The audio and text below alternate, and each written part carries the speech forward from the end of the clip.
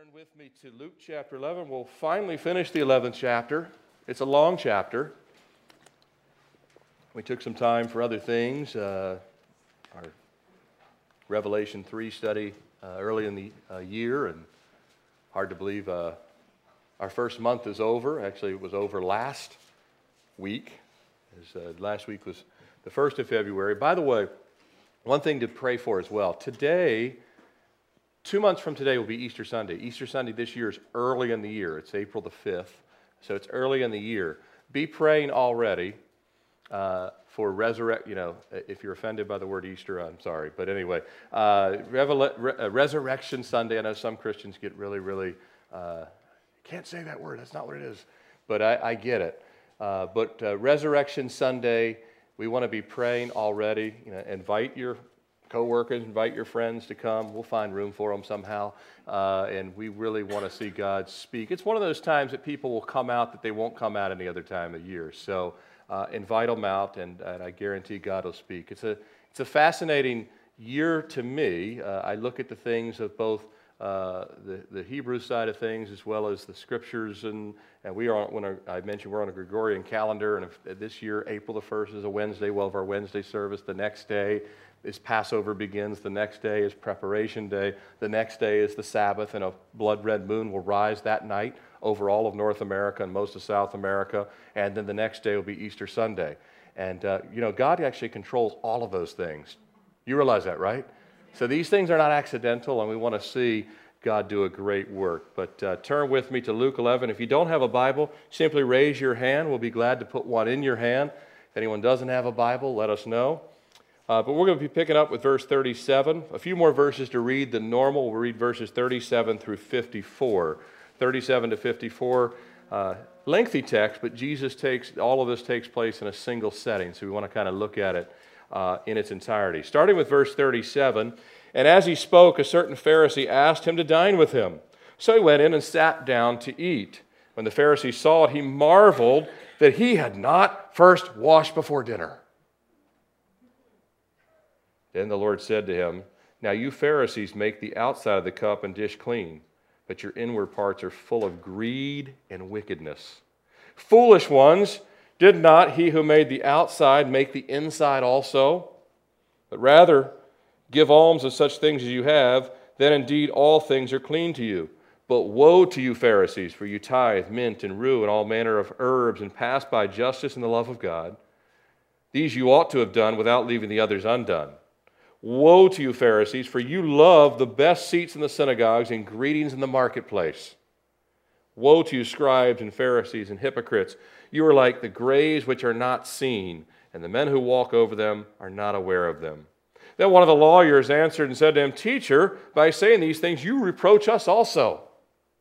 And he said, "Woe to you, lawyers." Jesus said, "Oh, now you're going to bring up your own name? I'm going to speak directly to you. Woe to you, lawyers, for you load men with burdens hard to bear, and you yourselves do not touch the burdens with one of your fingers.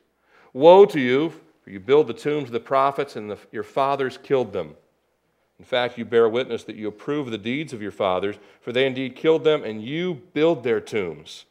Therefore the wisdom of God also said, I will send them prophets and apostles, and some of them they will kill and persecute, that the blood of all the prophets, which was shed from the foundation of the world, may be required of this generation, from the blood of Abel to the blood of Zechariah, who perished between the altar and the temple. Yes, I say to you, it shall be required of this generation.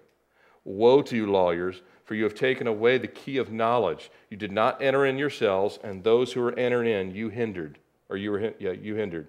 And as he said these things to them, the scribes and Pharisees began to assail him vehemently and to cross-examine him about many things, lying in wait for him and seeking to catch him in something that he might say, that they might accuse him.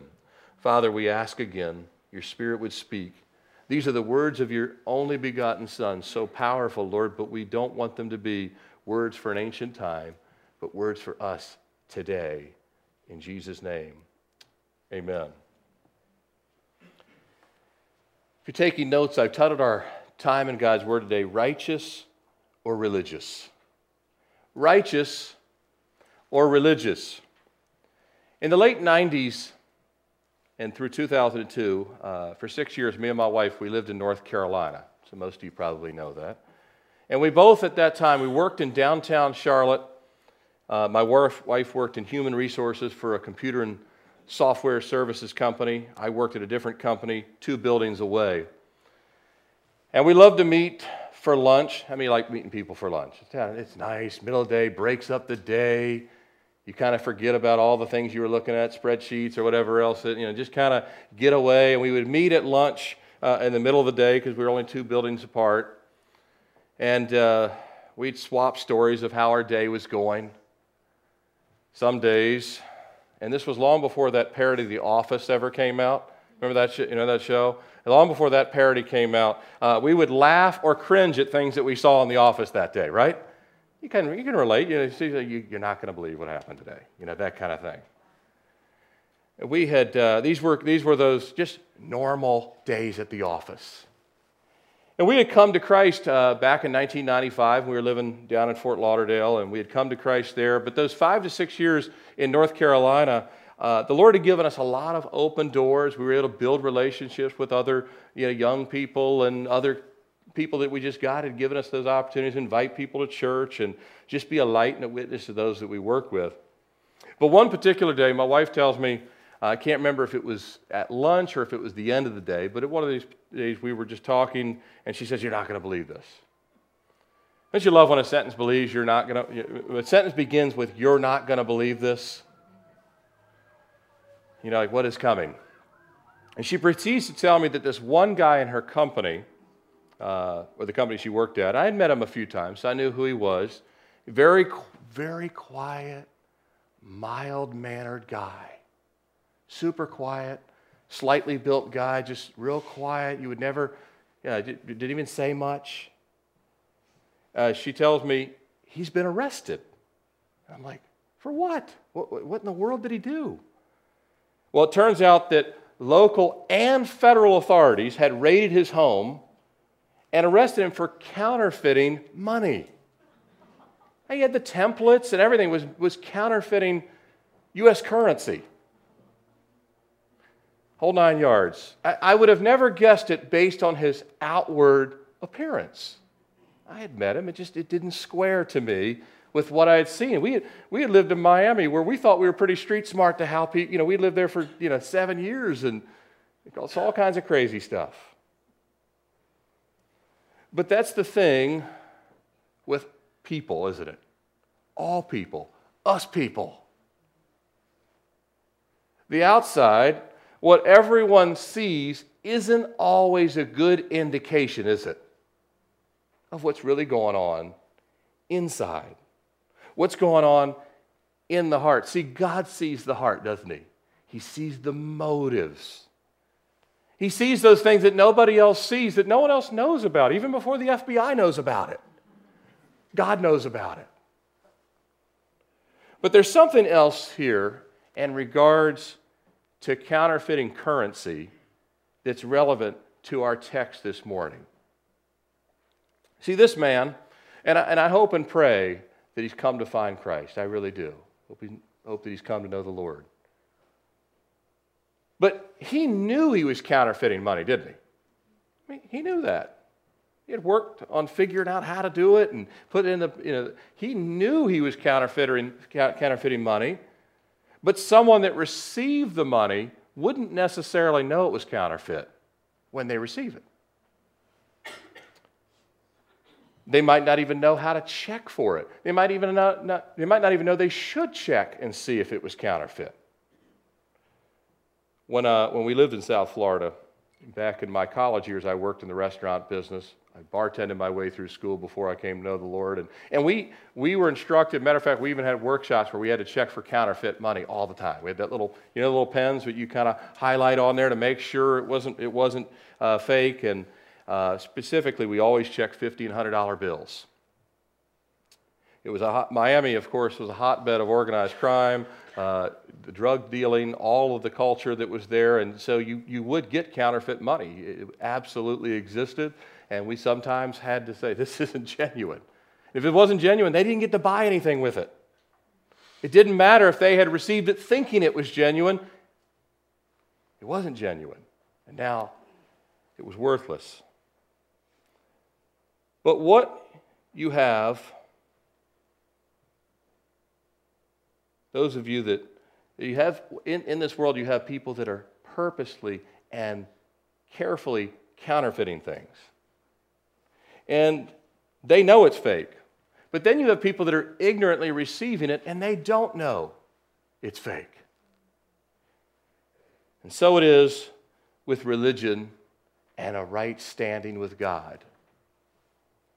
As Jesus firmly points out here, there are those that are purposeful and are willfully perpetrating a fraud, and they're doing it for their own gain. But people receiving this fraudulent religion are unwittingly receiving it. In many cases, they don't know. They thought this was the real thing. And it's a counterfeit. And it's worthless. Imagine buying a $500 valuable antique only to go on Antique Roadshow and they tell you, this is a fake. It's one thing if you got it for free or for $2 at the yard sale, but if you spend $500 for it and then you're on Antique Roadshow and some expert, pulls his glasses down and says, I'm sorry to tell you this. This isn't even porcelain. What? It's a counterfeit. Well crafted, well designed, but it's a replica. It's not the real thing. And this is what Jesus is saying in verse 52. Look at verse 52. Woe to you, lawyers! You've taken away the key of knowledge. You didn't enter in yourselves, and those who were entering, you hindered them also. See, these who have rejected the true, they've rejected the genuine. They've rejected a righteous standing before God. They've not only created for themselves an imitation, but they're selling that imitation to other people. And they're having great success to a very vulnerable buying public. And here's the question. What are we holding in our hands and hearts? What are we holding? What are our neighbors, extended family, and coworkers, what are they holding? What's in their hands? What is the average American churchgoer holding on to? What are those in London, and Delhi, and Cairo, and Tokyo, and Jerusalem, and Rio de Janeiro, and Istanbul, and the rest of the world? What are they holding on to? What is it that they're holding on to? Is it the authentic, blood-bought relationship with Jesus Christ and His righteousness? His righteousness. Or is it the exterior of man-made religion? Works, systems, things that, get this, things that feel like they're valuable when in fact they're not. They're eternally, not just worthless now, worse than that, they're eternally worthless. Now we can be assured that Jesus wants nobody to sell, buy, or be forced into religion. Amen? You can be assured Jesus doesn't want anyone to sell it, buy it, or force anyone into religion. He died and rose to freely give salvation, didn't He? He gives life, and He gives the purity that resides on the inside, which is the evidence and proof of the Holy Spirit in our lives. I want us to look briefly at three things that are both characteristics of the true believer, but they're also cautionary warnings of deception for all of us. Three things we'll look at in brief this morning: devotion, desires, and determination. Devotion, desires, and determination. You look at devotion here. Jesus comes into this house. And these guys are really devoted. I mean, if there's anything that the law should really mandate on the exterior, they're keeping it. The way they dress, ceremonial things, And Jesus comes in and he sees, and they end up looking at him because he's not washed his hands before the meal. In a larger sense, when you think about, well, these guys are really religious. So it's obvious that they practice Judaism to the nth degree, at least on the outside. But in a larger sense, everyone's religious. Yes, I mean everyone. Even the atheist is religious. Everyone is religious. Don't let anyone tell you they're not religious. They are religious. People either have their own custom-created religion. In other words, it's the religion of one. They've created exactly the religion that they follow. They're the priest. They're the ruler of their religion. They're over the whole thing. So they are religious, whether they admit it or not, or whether they know it or not. Or they follow someone else's. They can look completely non-religious in the most common sense, but everyone is religious in the sense of the fact that they are practicing something that they will live their life by. The other option, other than following someone else's religion and creating your own, because you can follow someone else's or you can create your own, but there is another option to creating one's own religion and following the world's great religions. There's another option, and that's to accept the only true option, and that's Jesus Christ sent by the Father. Because we don't create God's religion, do we? And it wasn't created by man. So it wasn't one of the systems created by man. This was sent by the Father for relationship. It's kind of like buying a house or building a house. You ever gone through that decision process? Do we buy or do we build? In each case, whether you buy or build, you're going to spend your money and your resources, and you're going to be the one that picks out the house. Whether you pick out the one you buy or pick out the one you build. You're spending your resource and you're picking out. But with Christ, it's like inheriting a house. Isn't that great? With Christ, it's like inheriting a house. And not just any house, a magnificent one. That's more perfect than you could have even dreamed of or I could have dreamed of. And you don't build it, you don't buy it, you don't design it, you receive it. Isn't that great? The house of salvation is not are we going to build it or buy it? Are we going to say yes and receive it? But you could reject it, couldn't you? You could say, thanks for this beautiful house that I've inherited, I don't want it. Doesn't seem to make sense, seems illogical, but choosing hell is really logical too, isn't it? Doesn't seem to make any sense that anyone chooses to spend eternity away from God. And yet millions will.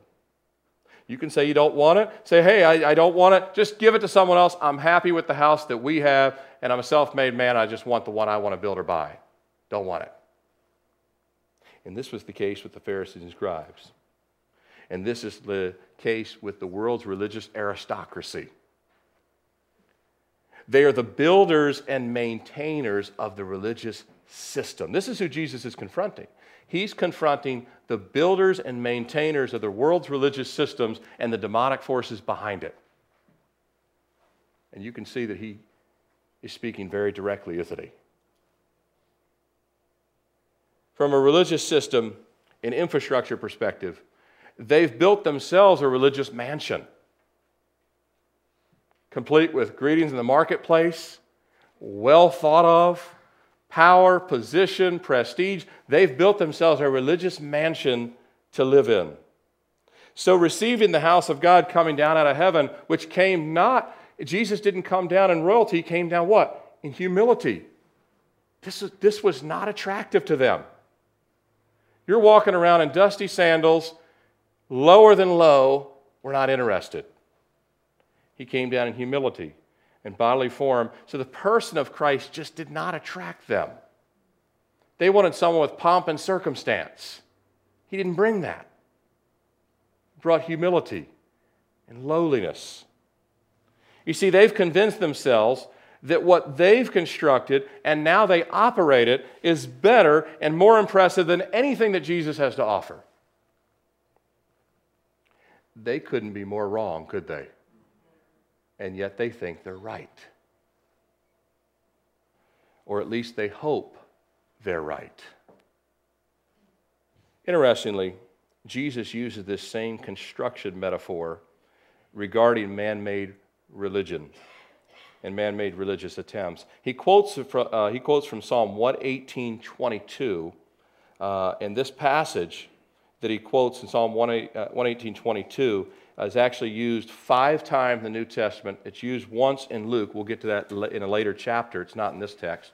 But this is what he says in Matthew 21:42. And again, he's quoting from Psalm 118:22, and it is used 5 times in the New Testament. He says this, Jesus said to them, "Have you never read the Scriptures?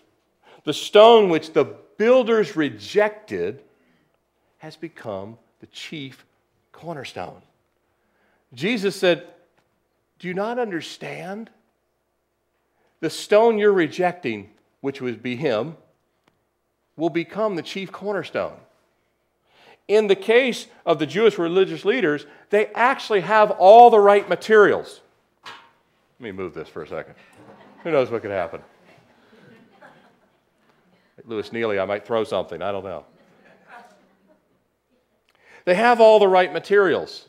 They're actually working with the Scriptures. They're working with the Tanakh, the Old Testament. They're working with the Word of God. They have the right building materials, the bricks, mortar, if you will, right stuff. And what they have in their hands is the very word that speaks to the Messiah who would come and is now in their midst. But the problem is, even though they have the right materials, they're rejecting the one piece of material that will help the entire building stand. They're rejecting the one piece that makes the entire building stand, and worse than that, they're rejecting the one piece that will allow them to stand in the day of judgment. They're fully devoted to things that come from God, but they're not interested in worship to God. Does that make sense? They're fully devoted to the things that come from God, even blessings they've received, the word that they read, that they've memorized, and impress everyone in the community because they know entire passages of Scripture, and yet they don't worship God. They don't know Him personally. This is the true worship that Jesus mentions in John chapter 4. The kind of worship that reveals, this is the kind of worship, when you really worship God in spirit and in truth, this is the kind of worship that reveals your own depravity, my own depravity, our own dirt. The one that brings us to humility, brings us to repentance, and really brings an inward change. But because they reject the true nature of God, what is the true nature of God? Well, Jesus speaks of some of the things here. You pass on love and justice. In another passage, in the other Gospels, we see that that's expanded. It includes justice and mercy and faith and love. These are the things that are the heart of God. They're laser focused, though, on the outward things that allow them to do what? Well, they allow them to ease their own conscience because they have outward works. When you have outward works, you can kind of, I must not be so bad. I must be pretty good. I mean, who else is out here doing this good stuff? I mean, there's not many people as near as holy as me. Look how clean my hands are. As if they're doing something holy. While at the same time, they do all those things and they're held in high esteem by the community as the religious leaders. If anyone's holy, it's these guys. Notice, though, that with the religious, with those that are religious, they're still troubled. Deep down, they're still troubled, and they don't know what to do with Jesus. You can see it right here. Deep down, on the outside, clean hands, perfectly clean garments, everyone bowing to the, oh yeah, here comes the priesthood, here comes the religious leaders, here comes the Pharisees, here comes the scribes. These guys know the law, these guys got it all together, but deep down, they're troubled, and they don't know what to do with Jesus Christ. Do we accuse him of being satanic? They tried that earlier in the chapter. He's from Beelzebub. They tried that. That didn't work because he flipped the tables back and said, then who are you casting out demons by? All right, back to the drawing board. Let's try a different approach. How about we invite him to dinner? Okay, let's invite him to dinner. Maybe he'll finally find out what great guys we really are. Maybe he'll be impressed with us when he sees how we wash our hands and we do all these great things. And he'll realize, you guys are, what was I thinking? You guys really are righteous and holy. Or as Nicodemus, who came in the night in John chapter 3, one of the Sanhedrin, do they admit that nobody but God can do these things? Do they finally admit nobody but God can do these things? Heal people, cast out demons, heal the blind. But I believe these men, I believe especially these who have attained such a high place of honor, I believe they're in a deep struggle. Even right here in the text, I believe they're in a very deep struggle between what they see and what they want to see. They want to see God condone where they're at. What they see is he's not. And this is people we meet all the time. This used to be us, some of us. Before I got saved, there was what I could see clearly, and I would tell myself, I'm not seeing that, I'm not seeing that, I'm not seeing that, so I'll just go and do what I'm doing. They can see it, and the struggle is there.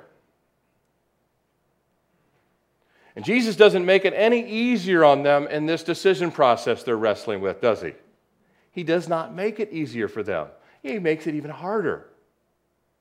He accepts their invitation to a meal. You invite me to dinner? I'm coming. He accepts the invitation. Do you think he forgot to wash his hands? Do you think he didn't know that they all were going to wash their hands? He didn't know about this whole ritual? Of course he did. He purposely didn't wash his hands. He was setting up the discussion. You invited me, I'm coming. But you know what? Even as Jesus will come in harshness, he's still coming in love. The process, what was taking place when he comes in, they all wash, and Jesus doesn't. The process involved, what they would do is you take your hands and you put the fingers up in the air, and they'd pour a jar of water over the hands this way. So first you'd start with the hands in this manner. It'd be over a bowl. You'd pour the water over the hands with the fingers pointed up.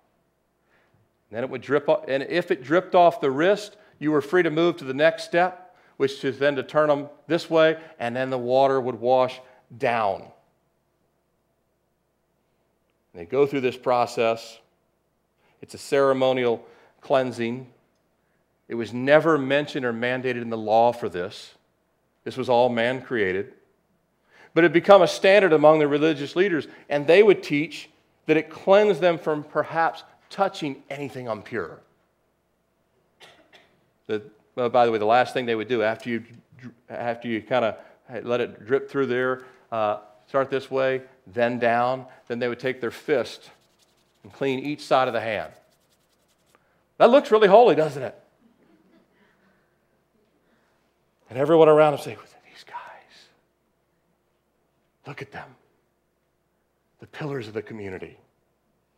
None of it written in the law, but more importantly, none of it cleansed their hearts.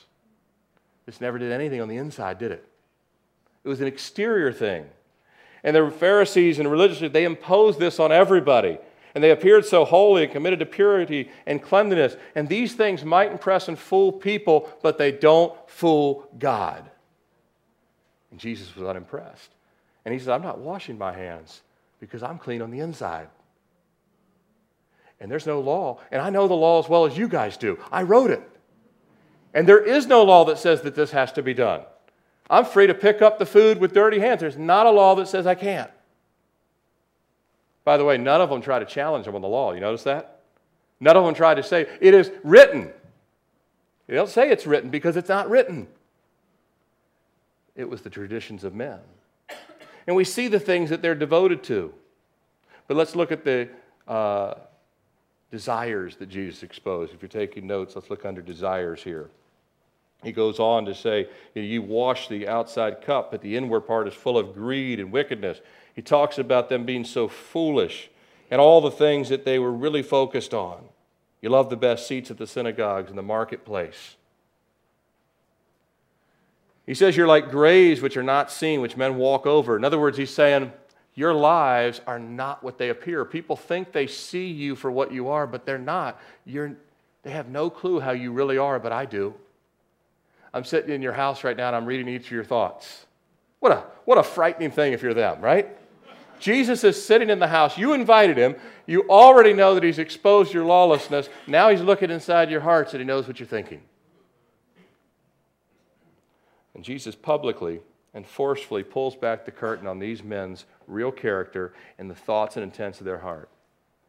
Dr. David Stern, he's a Jewish believer in Christ, wrote the Jewish commentary on the New Testament. Fantastic book if you don't have it. Kind of his comments on the Bible from a Hebrew and Jewish perspective. But he says this. He says, nowhere, these are powerful words he writes. He says, nowhere is it clearer that the image of a gentle Jesus, meek and mild, falls short of reality. The repeated slashing litany angers Jews, mystifies Gentiles, and embarrasses Christians. Was he unloving towards them? Sometimes love has to be tough. That's his comments. And I agree with him. I'm not embarrassed of Jesus' character because Jesus is right and righteous and holy.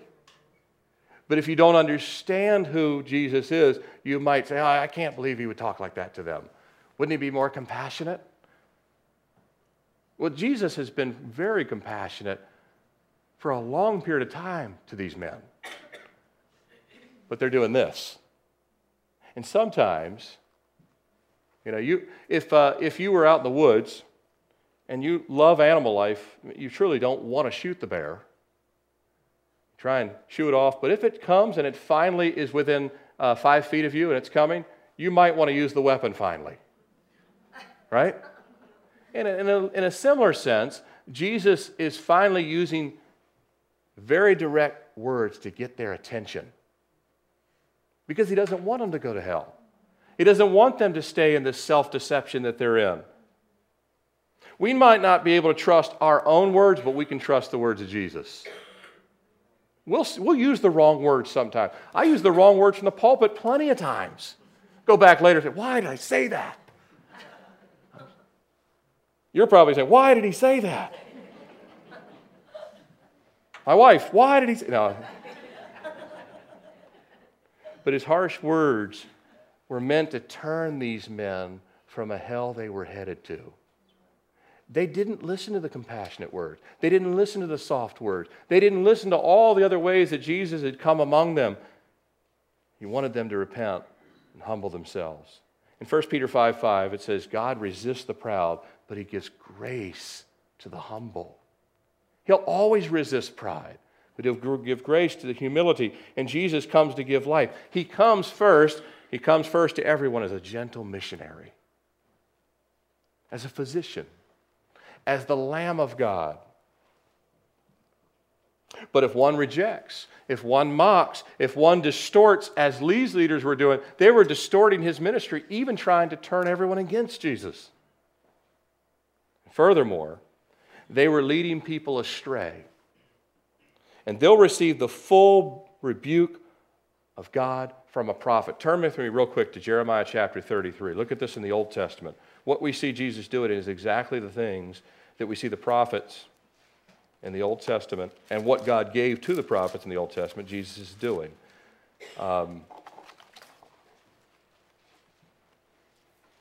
If a person won't obey the simplicity of the law, then you have a law officer impose the simplicity of the law. True? And God comes to them gently, but this is what he says in Jeremiah chapter 23. Look at Jeremiah chapter 23, verse 1. Verse 1, woe to the shepherds who destroy and scatter the sheep of my pasture, says the Lord. Woe. Same word as using, woe to them. God coming directly against them. He goes on in verse 4, I will set up shepherds over them who will feed them. It incensed Jesus when there would be people that would represent God that were actually distorting and leading people to hell. But Jesus said, I will put shepherds over them who will feed them. And they shall fear no more, nor be dismayed, nor shall they be lacking. Verse 5, I love, now Jesus is the great shepherd, and he's the one that's going to come on the scene as we see him on the scene in Luke 11. But behold, the days are coming, says the Lord. I will raise up to David a branch of righteousness, a king shall reign and prosper, and execute judgment and righteousness in the earth. His days Judah will be saved, Israel will dwell safely. Now this is the name which he will be called, the Lord our righteousness. Verse 11, for both prophet and priest are profane, yes, in my house I have found their wickedness. This is exposing exactly who the religious leaders were in his house. They were representing the law. They were representing God's word, but they were found and exposed in wickedness. But God was going to send a righteous one among them, who is Jesus himself. Back to our text. Jesus comes to them as a prophet. He comes to them directly.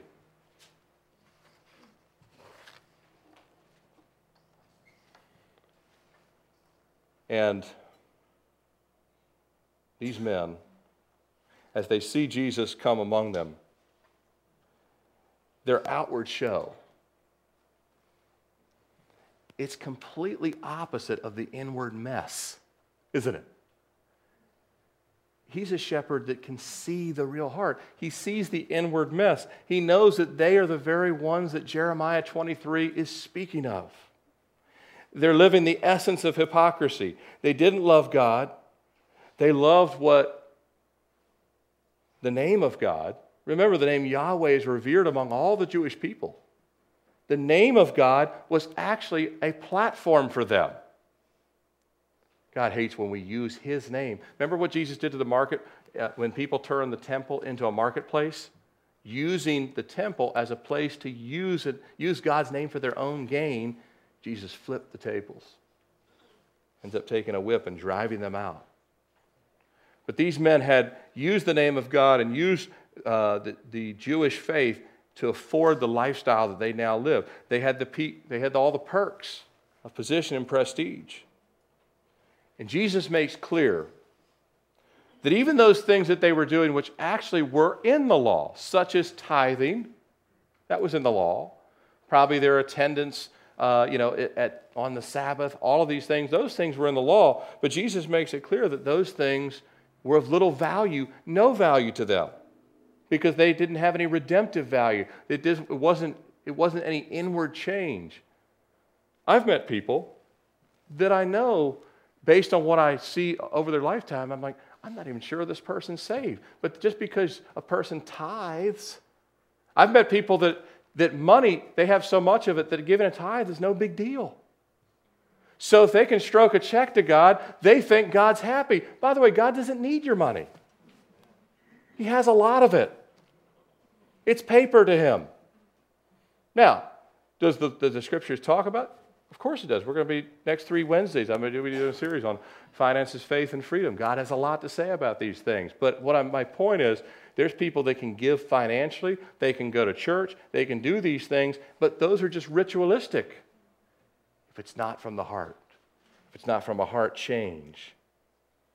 And he also makes the case that the law related to the heart supersedes any ceremonial thing anyway. Justice, love, those things are at a higher level than tithing your herbs, your mint, all of those things. Many people are involved in religious rituals and outward displays that look like righteousness and to some extent feel like righteousness. That's why people do them, because there's a feeling that I feel like I'm good with God now. I just put a check in the box. You and me, we're in a good place, right? I just slapped a bumper sticker on the car. I'm in good shape now. I mean, who else would do that? I mean, really, this is a big, bold step I just did. I just put a bumper sticker. It's got a fish on there. Don't want to read the word at all, but I put the fish there. Everything's going to be fine now, right, Lord? Outward acts with no inward impact. Outward acts. The impact, the inside has to drive the outside, not the other way around. The inward heart. It's how someone can attend church for years and years and have no heart for people that are lost. No prayer for those that are lost. No reaching out. No, hey, I want to tell you about what God did for me. Christian, this is a warning to the Pharisees and the scribes for certain. But it's also a warning to us too, isn't it? I mean, it's speaking to us too. The Lord doesn't want us to have an outward exterior. A.W. Tozer said, I declare without equivocation that the Church of Jesus Christ was never intended to be a religious theater. And we have enough problems that people already call us hypocrites, right? Without giving them more ammunition to live by the Spirit. That's what the Lord is inside. Jesus is looking inside. You know, we can get some of the ceremonial things wrong. A person could get saved somewhere in the world and not know anything about some of the things. They might not even know that they are supposed to attend church and the gathering of believers, but they already could have a heart of a true worshiper to God immediately. Missionaries have found this plenty of times. That before they've even told people that have gotten soundly saved what they should do, they're already doing it. They're like, that's in the Bible? I didn't even know that. I just felt I should start doing this. I should start loving my wife instead of verbally assaulting her. It's God makes that change. And if that change isn't there, one has to say, is there been a change? Has there been a change on the inside? We can have Bibles and church services and Bible studies and devotions, but if the Spirit of the living God isn't flowing out of our lives and our inward thoughts and our heart doesn't start to look more and more like Jesus, I'm not saying perfection, by no means. I'm saying over time we become more and more like Christ, then something's wrong. We're no different than the scribes and the Pharisees, who Jesus absolutely reproaches. Let's close looking at this determination. What do I mean by that? Well, from a determination standpoint, these wicked men, these wicked religious men that Jesus encounters, they were determined. They were determined to keep people loaded down and in bondage. They wanted them in bondage. They even wanted them in things that they were themselves not even doing.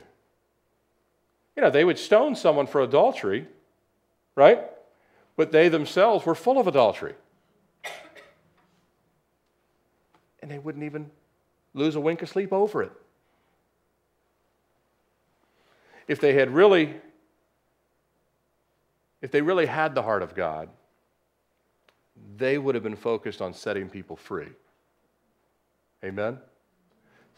Setting people free to worship, free to serve the Lord, free to serve God with joy and gladness. They didn't want anyone joy and gladness. They wanted everyone in misery buckling under them. Satan loves religion, by the way. Y'all know that? Satan. Religion's his best work. It's better than the nightclubs. It's better than all the fun out there. He has far more people on the planet involved in religion than he does in pagan, just kind of hedonism. Far more people. Satan loves religion. And Jesus shows us in the text that religion goes all the way back to Cain. He doesn't mention Cain. He mentions his brother Abel. He mentions the blood of Abel. Who killed Abel? Cain. They were both religious. Cain brought stuff to God too.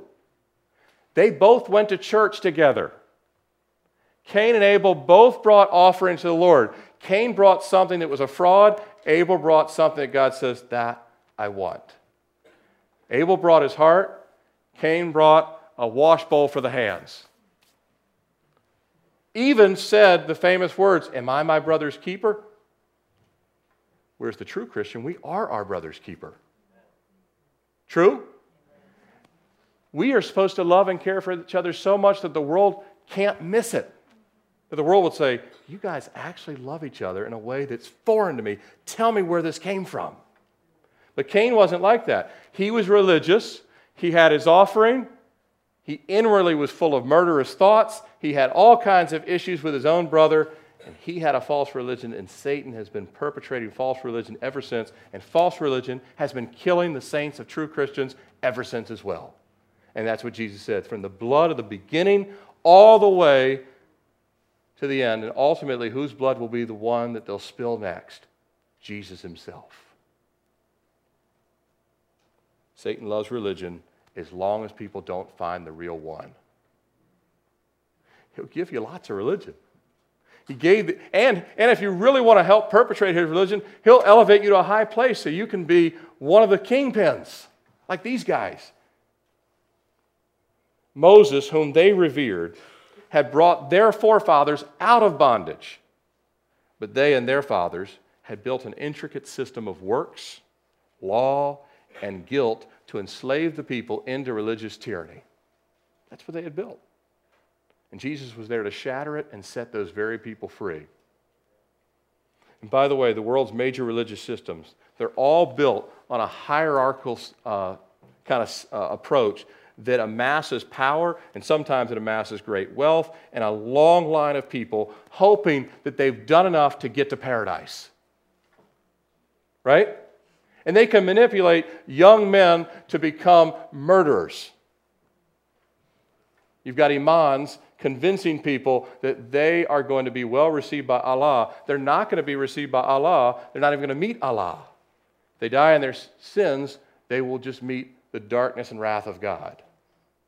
And yet, some of them truly believe these things because someone has lied to them that knows they're lying. And at all the religious systems, we have this.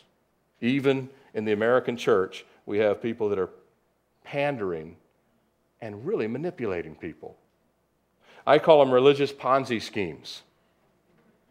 Religious Ponzi schemes, big ones. And they're run by people who see people as props for personal gain. It was these guys. These leaders are self-willed in their rejection of God, and they're determined to pass their deception on to others. That's what Jesus is saying. You took away the key to knowledge, and you hindered other people from even knowing where to go. Whatever truth they were given, they rejected it. They're not content with their own production of counterfeit religious currency, but they conceive hundreds, or they convince hundreds and thousands and even millions to purchase a counterfeit. And people do. 2 Peter speaks to them as well. 2 Peter 2:2-3. Listen to what Peter writes. He said, "And many will follow their destructive ways, because of whom the way of truth will be blasphemed by covetousness, their covetousness. They will exploit you with deceptive words. For a long time, their judgment has not been idle, and their destruction does not slumber." Peter, speaking just as harshly as Jesus, said, look, these guys have religious exterior, but they are deceptive and covetousness, and they are deceiving millions around the world under Christianity, under Judaism, under Catholicism, under Hinduism, under Buddhism, under Islam, all of it. And some of them actually know each other pretty well and are all in it together at certain levels. But before judgment comes, they're determined to keep their insulated system. Before the judgment comes, eventually judgment comes. It came in the Old Testament, it came in Jesus' time, it'll come again. Before the judgment comes, they're determined to keep that insulated system as if they can, but they try. Eventually, they become so wicked that they have to kill the prophets, which is what they did in the Old Testament. And eventually, Jesus will become such a problem that what will they eventually do? Verse 54, they'll lie in wait trying to figure out how they can kill him.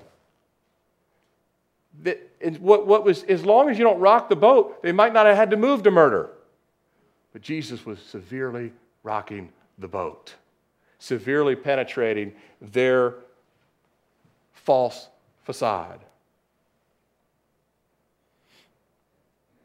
By the way, quite a warning and a revelation, verse 51. Look at verse 51. This is quite a warning in Revelation.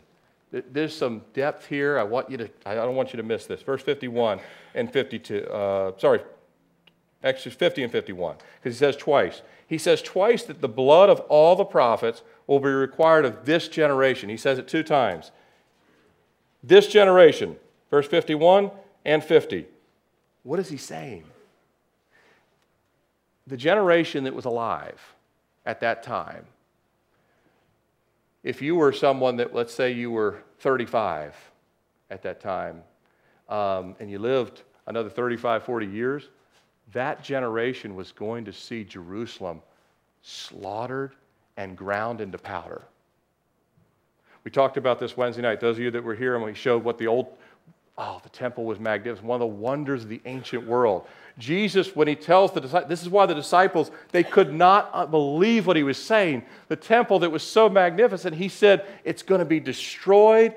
Not one stone will be left standing upon another that will be turned upside down. And that would be like, in our lifetime, it'd be like Jesus telling you, you see the White House and the Capitol building and the Supreme Court, it will not be there in this generation. Gone. And if you said, I don't believe that, I'm not saying that. I'm saying if Jesus were to say that, and you say, well, that's pretty heavy, that would mean World War III must have started. And Jesus would say, something like that. See, what was going to happen in Jerusalem is all the blood of the prophets was going to come, that bill was going to be due in their generation. Their generation, the bill will have to be paid. And they don't realize that they're going to first kill Jesus, he's going to raise from the dead, and then 70 AD, Titus, the Roman emperor, was going to level the city to the point that blood would run down the streets and put out fireplaces.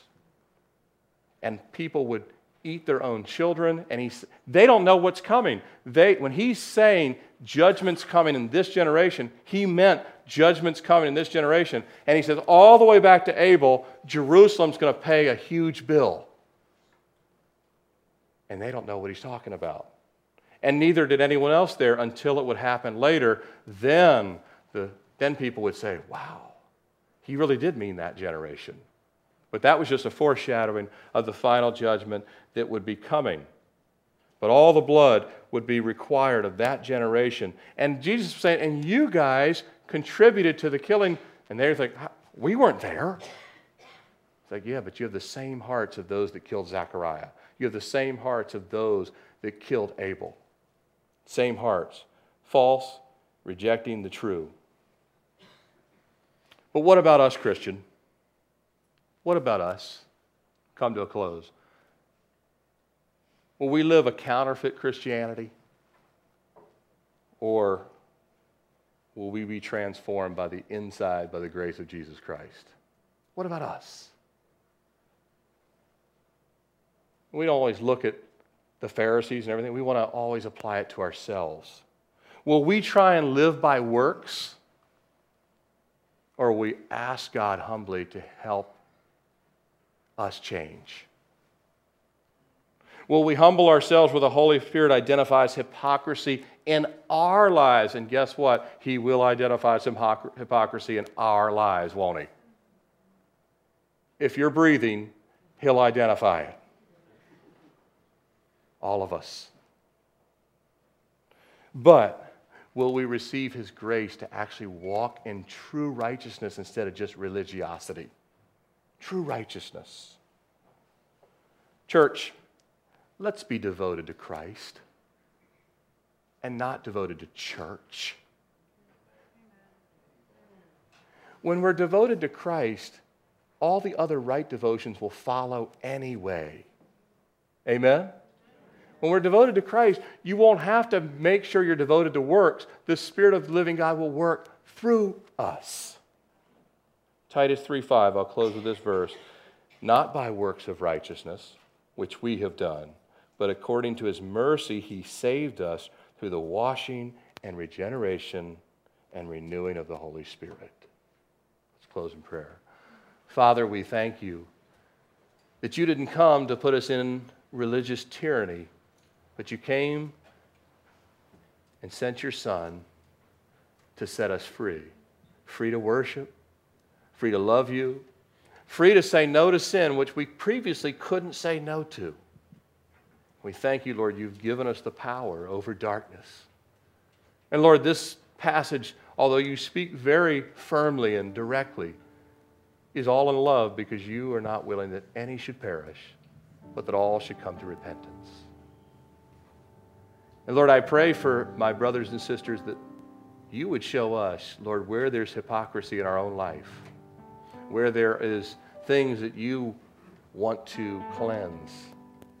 And Lord, we'll just simply ask for your forgiveness and walk in that newness of life which you've promised.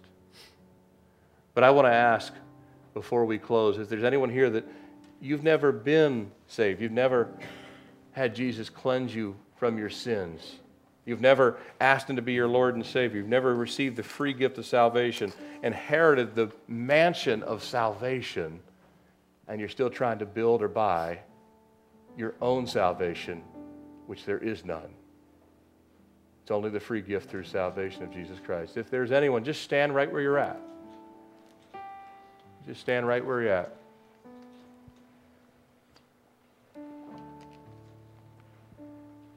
Anyone at all? You stand and we'll pray with you.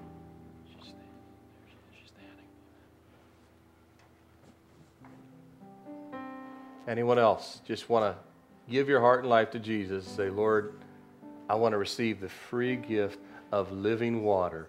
Not the fake fraud thing that the Pharisees were trying to sell the people, but the real thing that comes from heaven.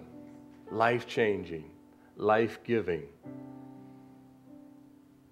I'm going to pray with this one who's standing. If anyone decides that they want to join them, it's not too late. God is the God of 11th hours and even 23rd hours. And I'm going to pray. You can just pray with me. Lord Jesus, thank you for coming. Thank you for dying for my sins.